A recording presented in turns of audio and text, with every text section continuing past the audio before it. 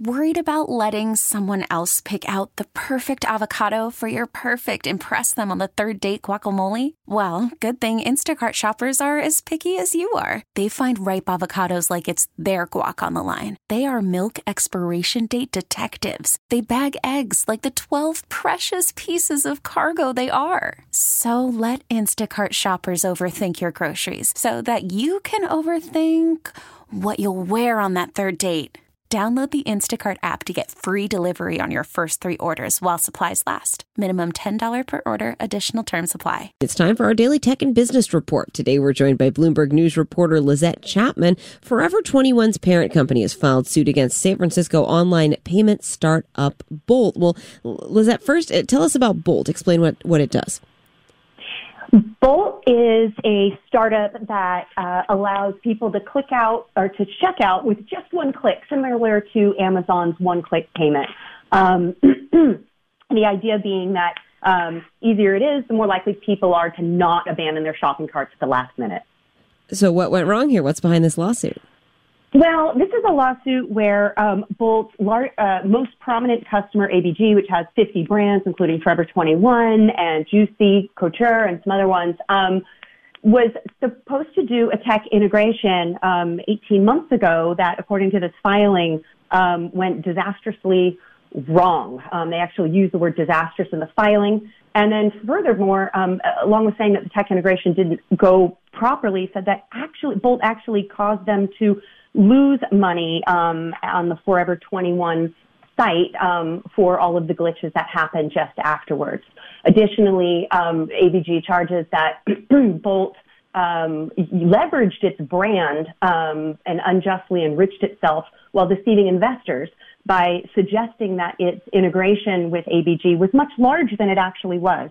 Now, mind you, it has 50-plus brands, and to date it has only rolled out its tech on two of those brands, but despite the fact that there was a suggestion that Bolt was going to go across all 50 of them, which is where its massive valuation came in. Bolt, of course, is battling this, and trial is set for October.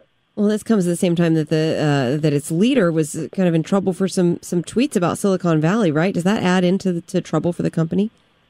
I think that it creates more uncertainty at a very chaotic time for this company. Not only did the CEO tweet they created a big tweet storm here in Silicon Valley, calling out some of the biggest luminaries like Sequoia Capital and Y Combinator for running a boys club, and that Silicon Valley was run by mob bosses. Mr. Breslow resigned from his position as CEO a couple weeks later to become chairman of the company. And then shortly after that, the company announced that it would be acquiring a crypto startup for $1.5 billion. All this comes even as the company continues to be in talks, which it confirmed to Bloomberg in the story, in talks to raise additional funding. In the past, they had said that they were seeking a $14 billion valuation. We don't know the status of that yet, but it certainly creates a lot more uncertainty when the Bolt's most prominent customer is suing it. And it seems like there's a lot of competition in this space. We were talking about Shopify last week. I mean, it would be pretty easy for these giant retailers, authentic brands, to really jump ship and go somewhere else, right? I think that you hit it spot on. Ever since Amazon's patent to the one-click checkout expired in 2017, there's been this kind of arms race, this mad rush to figure out who's going to be the one to make it happen for the rest of e-commerce.